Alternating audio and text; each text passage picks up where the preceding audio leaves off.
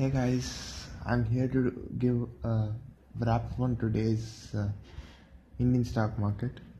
Actually, today it was really choppy.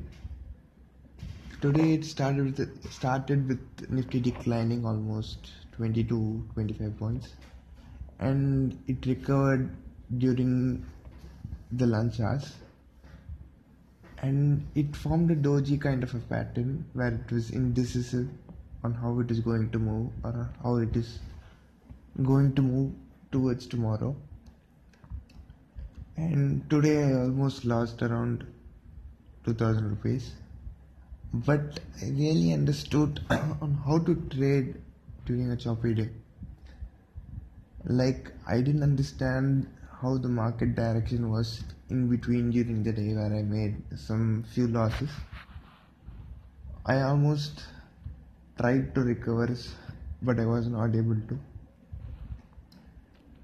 To sum it up, today was really a good training session,